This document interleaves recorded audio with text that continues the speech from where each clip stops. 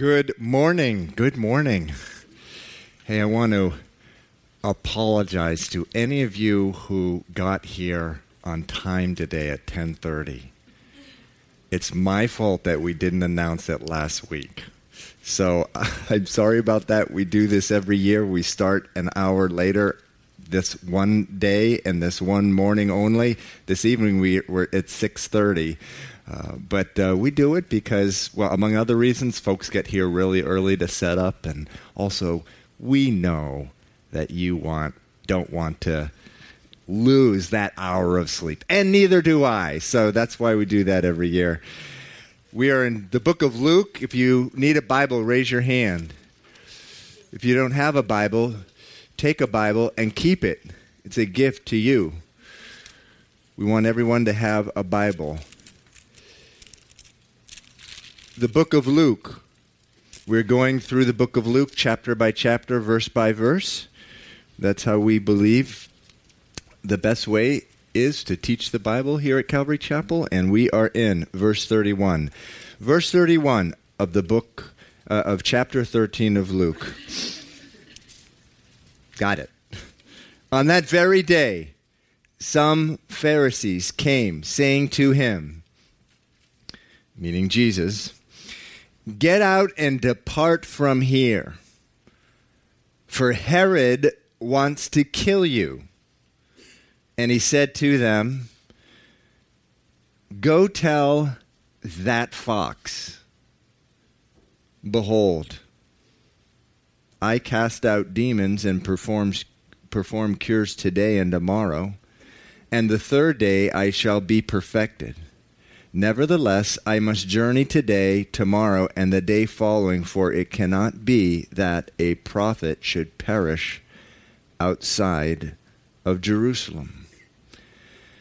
O Jerusalem, Jerusalem, the one who kills the prophets and stones those who are sent to her.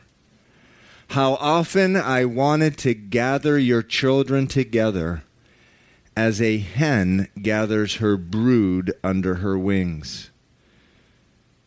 But you were not willing. See, your house is left to you desolate. And assuredly I say to you, you shall not see me until the time comes when you say, blessed is he who comes in the name of the Lord." Let's pray. Father, I thank you, Lord, just for that word that Jose shared right now, Lord, that you take us and you clean us up and you use us, Lord, and we discover a whole new world in Christ. And Lord, I know there's a piece of that world, that life that you want to teach us afresh this morning. Please open up our eyes and ears and souls to it. Lord, I pray just for me, I pray that I wouldn't be a hindrance or a distraction to what you want to do here this morning. I know that you want to speak to every man and woman in here, Lord. We ask that you do that with power, Lord, this morning. In Jesus' name, amen. Okay, you may be seated.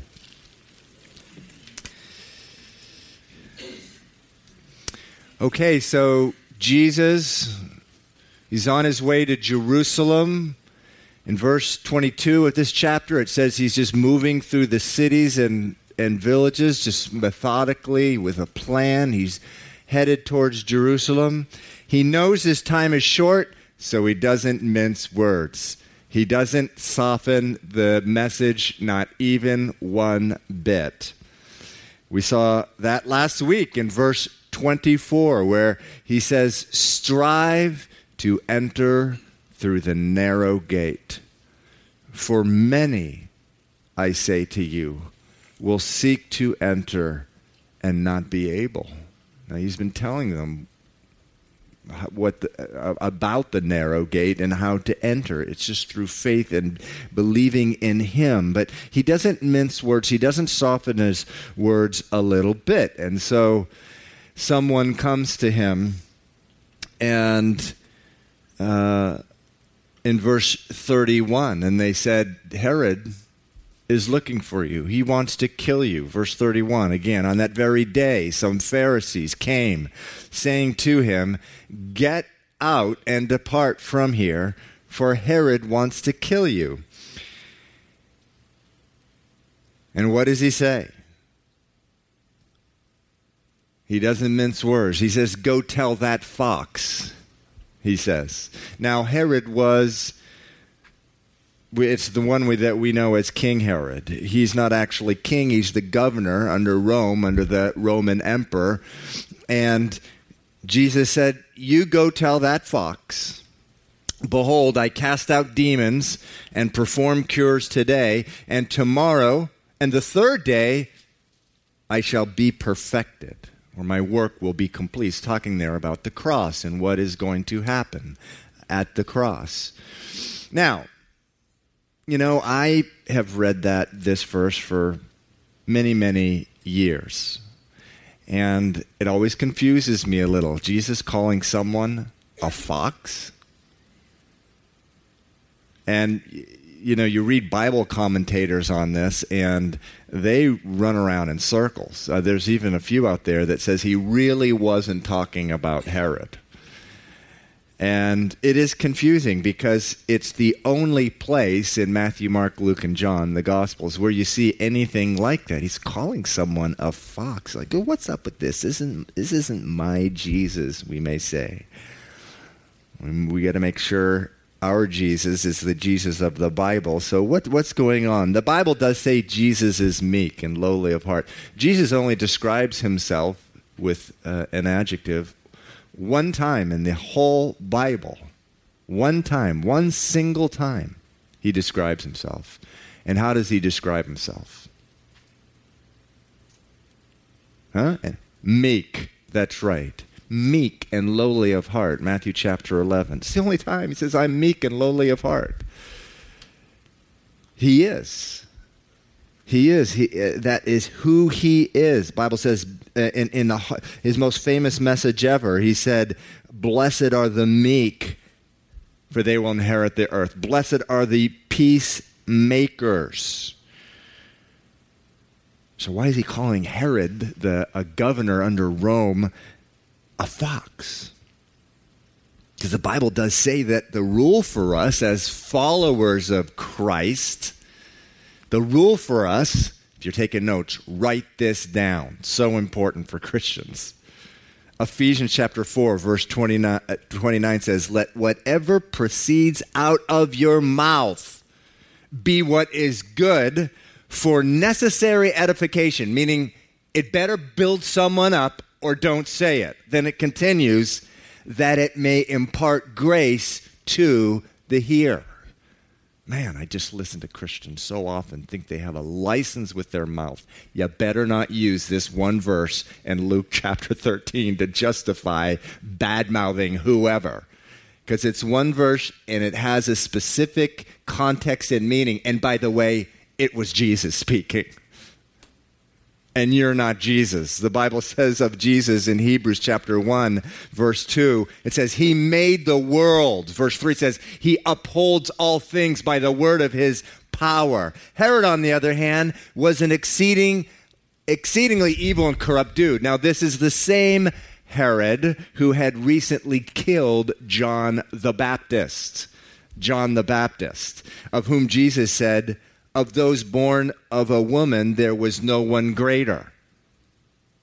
That's really heavy. Of those born of a woman, there was no one greater than John the Baptist. The greatest prophet that ever lived, the greatest man, the greatest human being who came into the world through a natural birth, is what Jesus was saying. And otherwise, there's no one greater than John the Baptist. Herod killed him after making an incredibly foolish oath. His wife's daughter, actually it wasn't his wife, it was his brother's wife who he stole and took for his own. But his wife's daughter, actually, he brought her to dance before him. He was so impressed, of course he was drunk, But he was so drunkenly impressed that he said, man or woman, whatever you want, I will give to you. Ask for anything, I'll give it to you. She went and consulted with her mother, who wasn't particularly happy with John the Baptist because he had confronted them for their lifestyle. And she says, you ask him for John the Baptist's head. And so she returned to him, what do you want? I want John the Baptist's head. Oh, really? Oh, no. Because by that time, he actually feared John the Baptist. But he made good on his oath. Why? Because it says that all his friends were there, and they were expecting him to do it. So here in Luke 13, the same Herod sends word, at least word gets out, that he's trying to kill Jesus. And Jesus here, listen, instead of confusing us, actually, this is a great word of encouragement. He says, you go tell that fox, behold, I cast out demons and perform cures today and tomorrow. The third day I shall be perfected, or I will complete that which concerns me. So what he's saying is this, important that we understand this, because this can look like an odd verse. He says, I will continue doing what I have come to this earth to do. I'm going to continue that, which ultimately is going to bring me to the cross. That's what he means. On the third day, my work will be completed, perfected. And I'm going to continue what I have come on earth to do, and no power on earth or in hell or anywhere else is going to be able to stop me. That's what he's saying. Certainly, Herod's not going to stop me. He is and behaves like a fox. He's convening in his hole, meaning in his palace, and makes plans to come against me, but it will come to nothing. A fox can't kill a human being. Herod can't kill me. I love this verse in Hebrews. I love the book of Hebrews, but this is one of the great verses of Hebrews. Jesus worked not on the basis of a law of physical requirement, but according to the power of an indestructible life. His life was indestructible. So far from confusing us, this verse should be a wonderful encouragement to us. Why? Because as you align your life, as you put your life and align it and set the compass of your life alongside of Jesus' life, as you discover God's will for your life, which that's, by the way, why we come to church every Sunday and every Bible study, is to discover his will for our life. That's why we pray. He promises to reveal his will for our life. As you discover his will for your life, follow in his footsteps. And actually, Jesus uses the word follow, and that's what we do. But actually, the Bible says he is right alongside of us. Psalm 73:13 says he holds us with his right hand. It's not the other way around, because if we're holding him, we have a feeble hold sometimes, don't we? We're so weak. We have a feeble hold on God. Thank God it says that his right hand holds us. And what happens when we do that? When we align our life, we line up our life and just follow him and are obedient to him, have our eyes fixed on him, our life becomes an indestructible life. That's what happens. Our life. And the Bible says, no power on earth, in hell, or anyone else, or anywhere else, or anything else can stop us. We talked last week about sort of the whole striving to enter through the narrow gate and the importance of obedience to God and staying on that. The Bible, Jesus actually says it's a narrow path. When we get off that narrow path, the Bible says we're going to be knocked out by the enemy.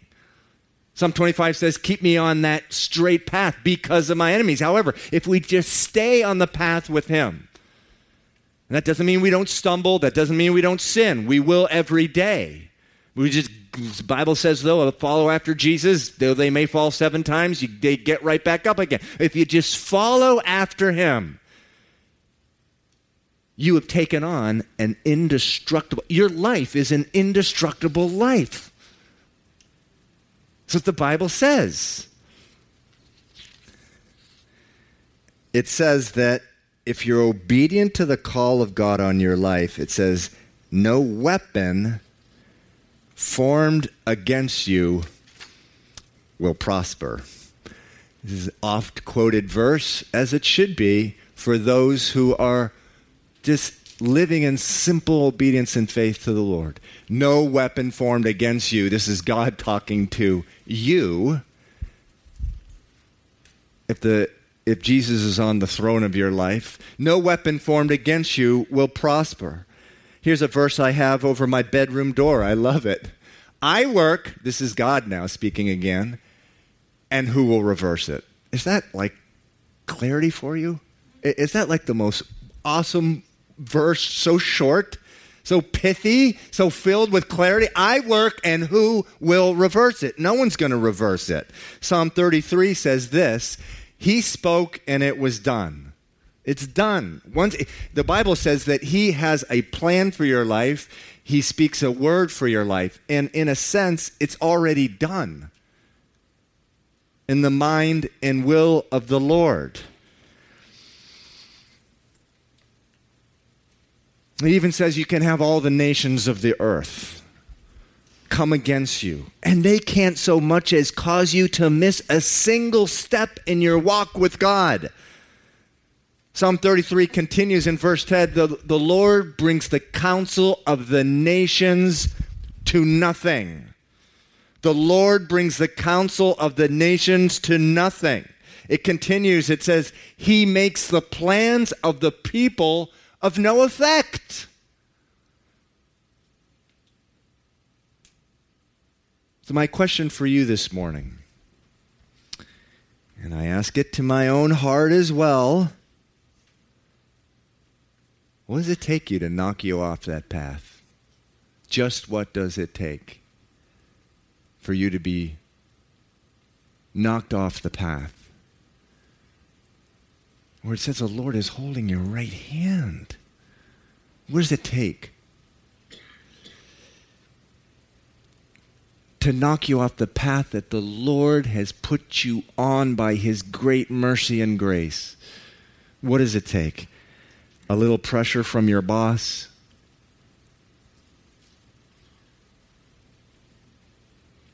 What does it take for you to change course off of God's course, on to some other course, off of God's way, into some other way? What does it take for you to become displaced from God's perfect will for your life? What is it? A little pressure from your coworkers? A lot of pressure from your friends, the world, your family? A little temptation? Or is it a lot of temptation? It doesn't really matter. Both can knock a man, a woman off.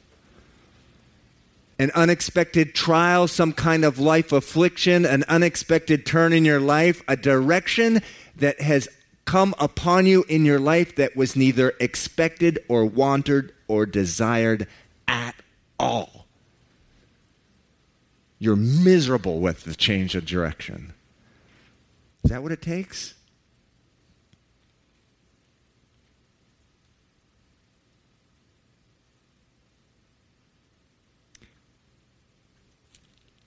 Jesus says, go tell that fox, behold, I cast out demons and perform cures today and tomorrow, meaning I'm going to continue exactly what I've been called to do. And the third day, I shall be perfected. I'm going to complete what the Lord has started in my life. One of my favorite verses in all the Bible, Psalm 138, verse 8. God will complete that which concerns me. 138, verse 8. God will complete that which concerns me.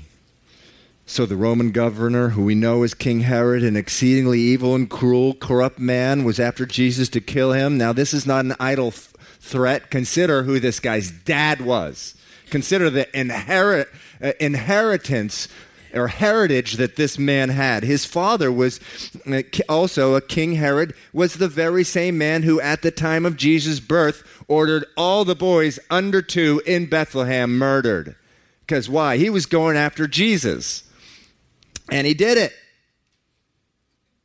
Only Jesus had left. Exceedingly cruel. No regard for life. He wanted to kill Jesus just like his father did. Just like his father did. Jesus does not so much as flinch.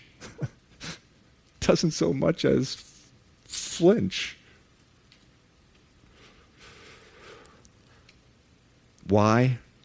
He knows the Father's will for his life. Luke chapter 9 says, at this time, he, Jesus, his face was steadfastly set toward Jerusalem. His life was filled with God's purpose. Nothing was going to stop him, and likewise, nothing should stop you. Nothing should stop you from just simply walking by faith. Jesus says, my burden is easy. My burden is, my yoke is easy. My burden is light. Take it upon you. It's so much easier to walk with the Lord than to walk in the world.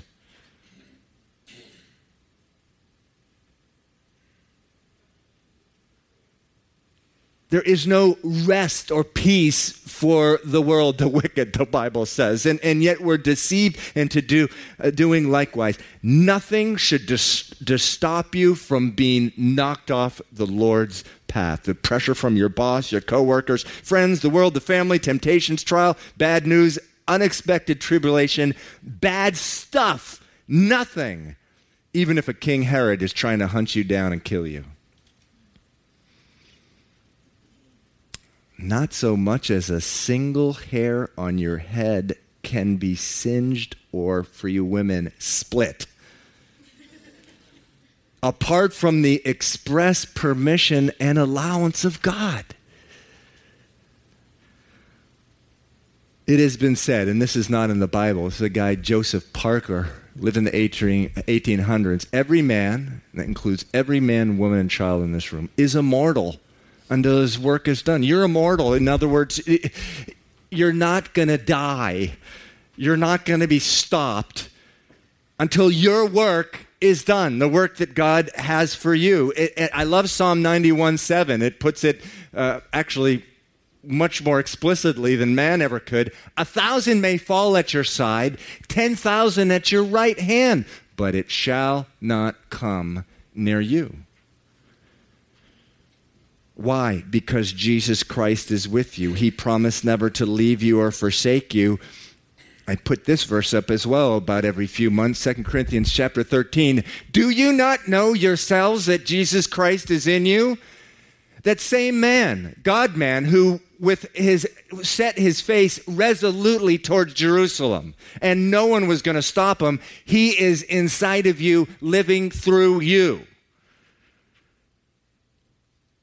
And he's still accomplishing his purposes through you.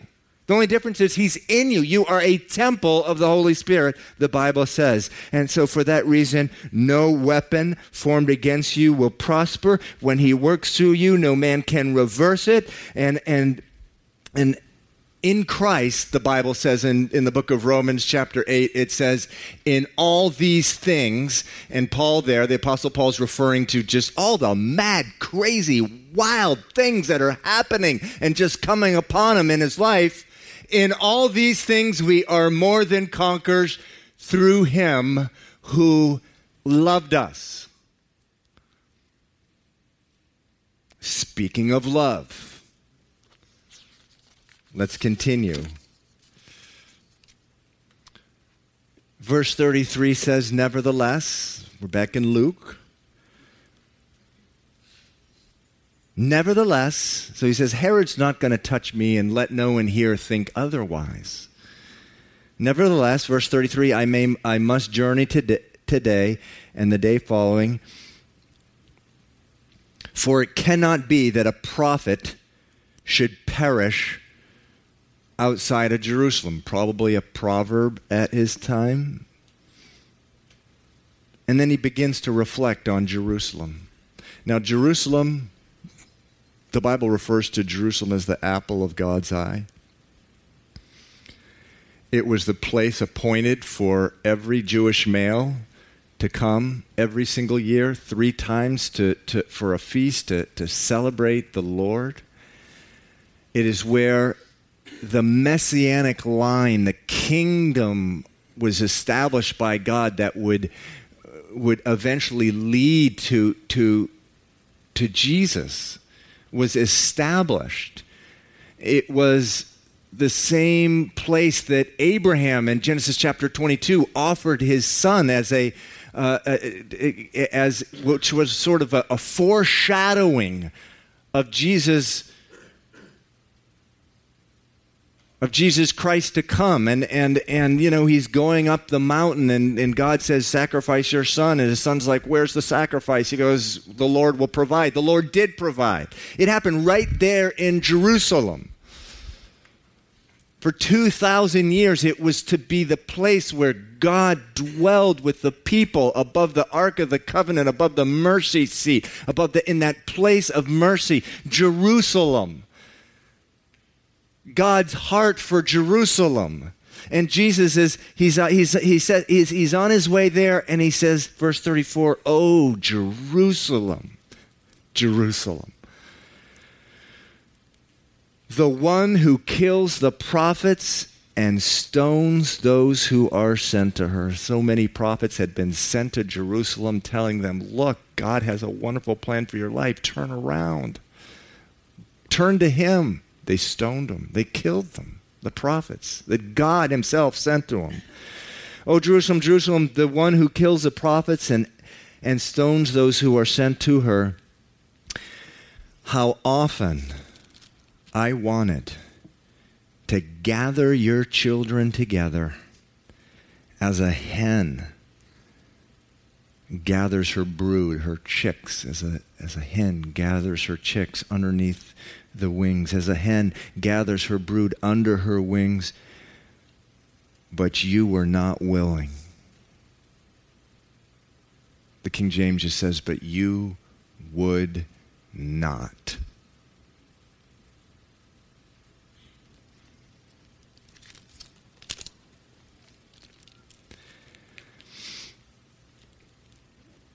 And then he says in verse 35, see, your house is left to you desolate, and assuredly I say to you, you shall not see me until the time comes when you say, blessed is he who comes in the name of the Lord.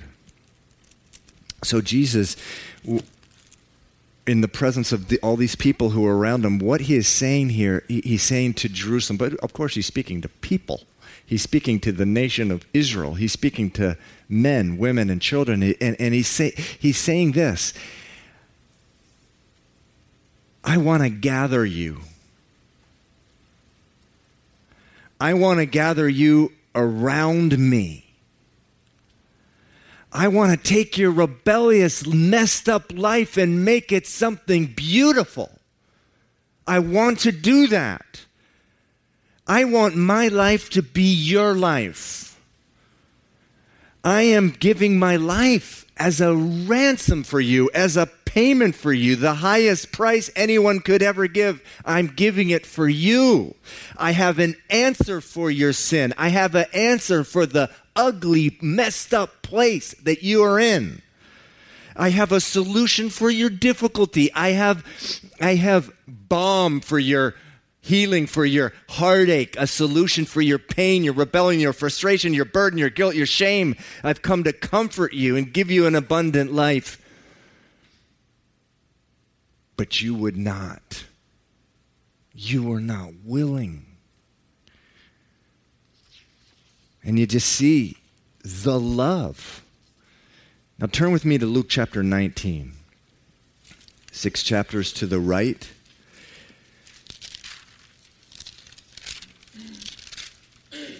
Luke chapter 19, verse 41. This is, now at the time in Luke 13, he's still up in Galilee. That's northern Israel. Here's a picture in verse 41 of when he actually sees Jerusalem. Verse 41, now as he drew near, he saw the city and he wept over it. He wept.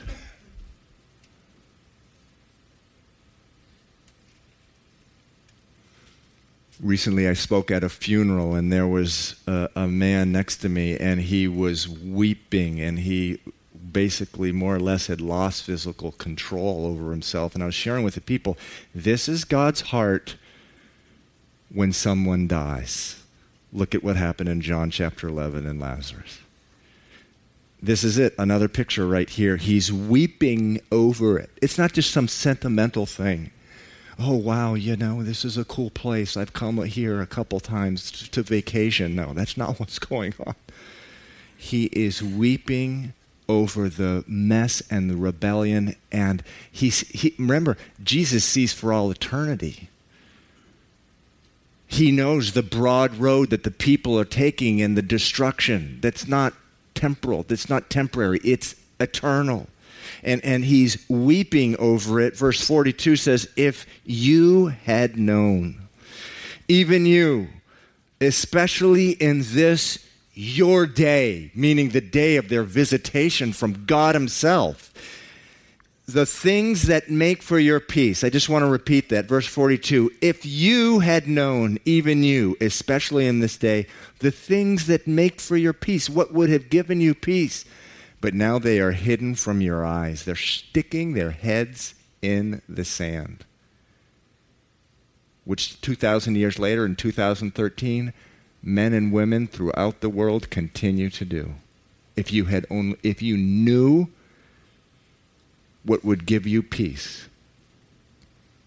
But now it is hidden from your eyes because you're sticking your heads in the sand. Verse 43, the days will come upon you when your enemies will build an embankment around you, surround you, and close you in on every side. And level you, meaning flatten you, the whole city, and your children within you to the ground, and they will not leave in you one stone upon the other, because you did not know the time of your visitation. Visitation from who? From God himself. So 40 years after this was fulfilled. Actually, after this was written, probably 15 to 20 years after this was written, but also about 40 years after Jesus actually said this, the Roman general Titus came with an enormous Roman army and flattened Jerusalem, destroyed it. 1.1 million Jews died, according to Josephus. Another 100,000 sold into slavery.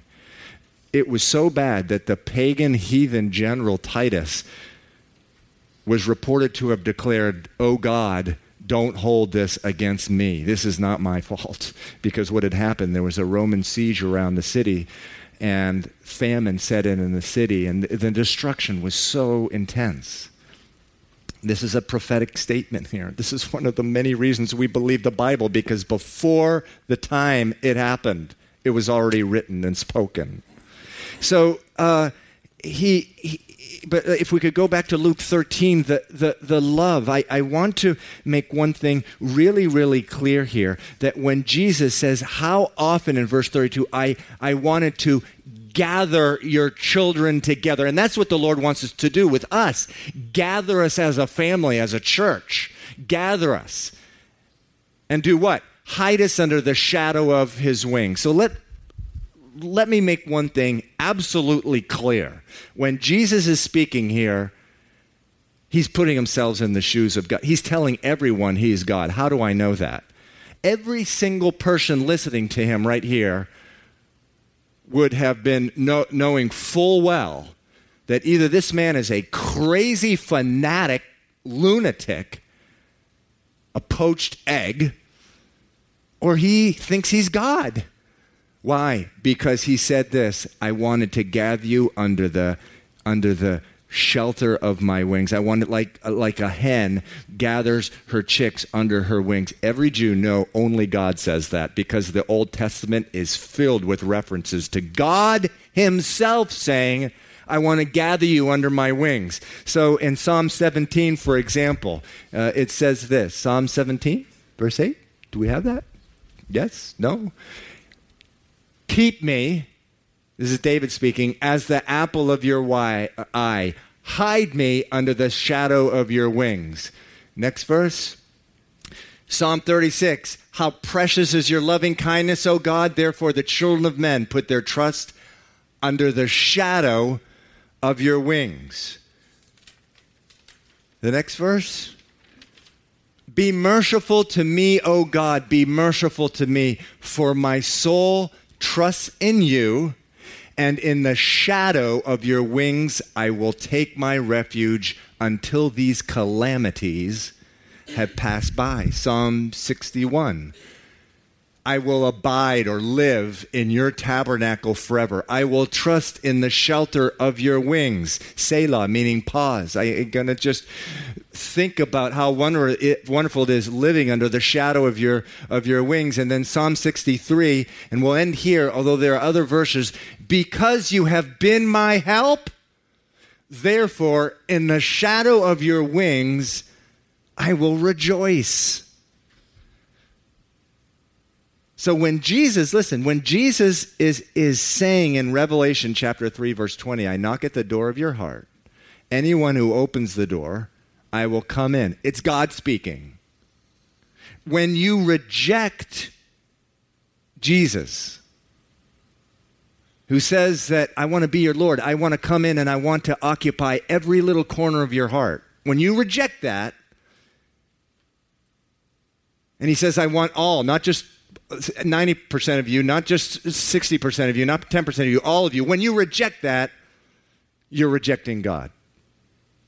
You're rejecting God. And what happened with so many in the Jewish nation, they had rejected him. He's winds up eventually weeping over it. In verse 35, he says, see, your house is left to you desolate. And this is what happens. This is not rocket science. This is what happens when you reject the living God. Your house, your life is going to be desolate. Remember, this is talking about the future now. That means it said Jerusalem or their life, the place that they were living, they would lose their home. They would lose their place of safety. They would lose their place of rest. And they would no longer be in a place of control over their life. It would be left desolate. And such happens to every man and woman or child who rejects God and his son, Jesus Christ. Again, God sent his son into the world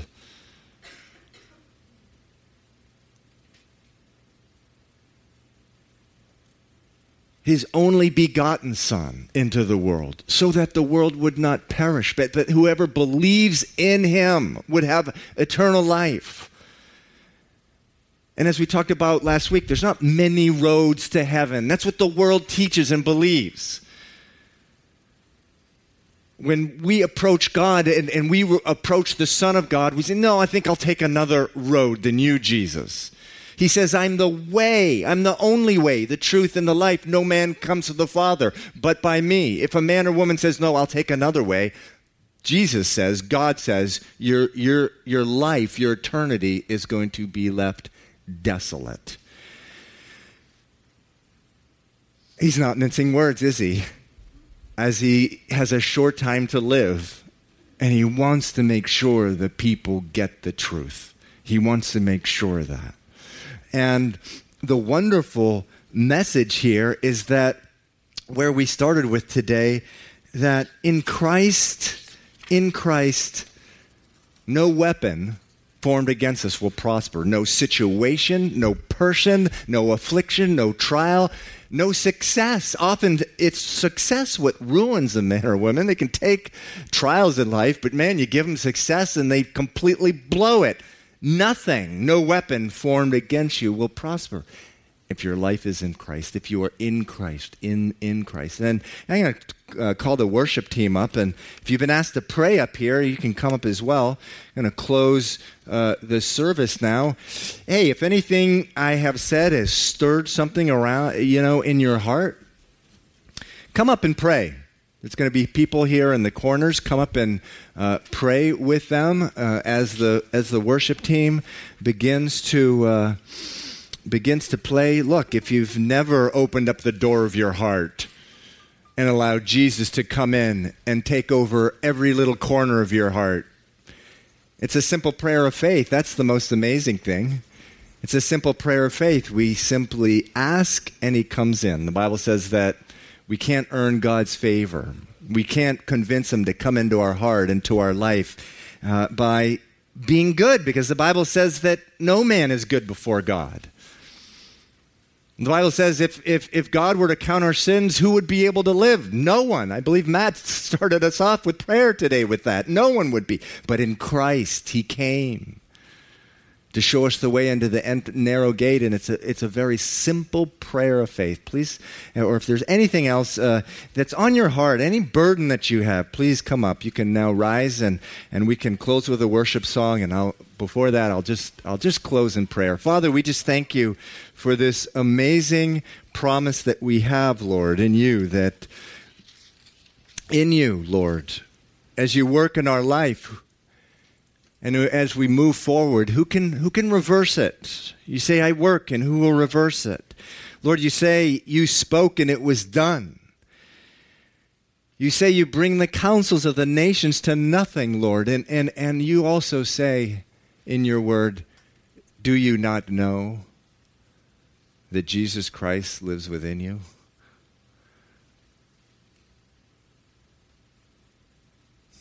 Father, we struggle with that.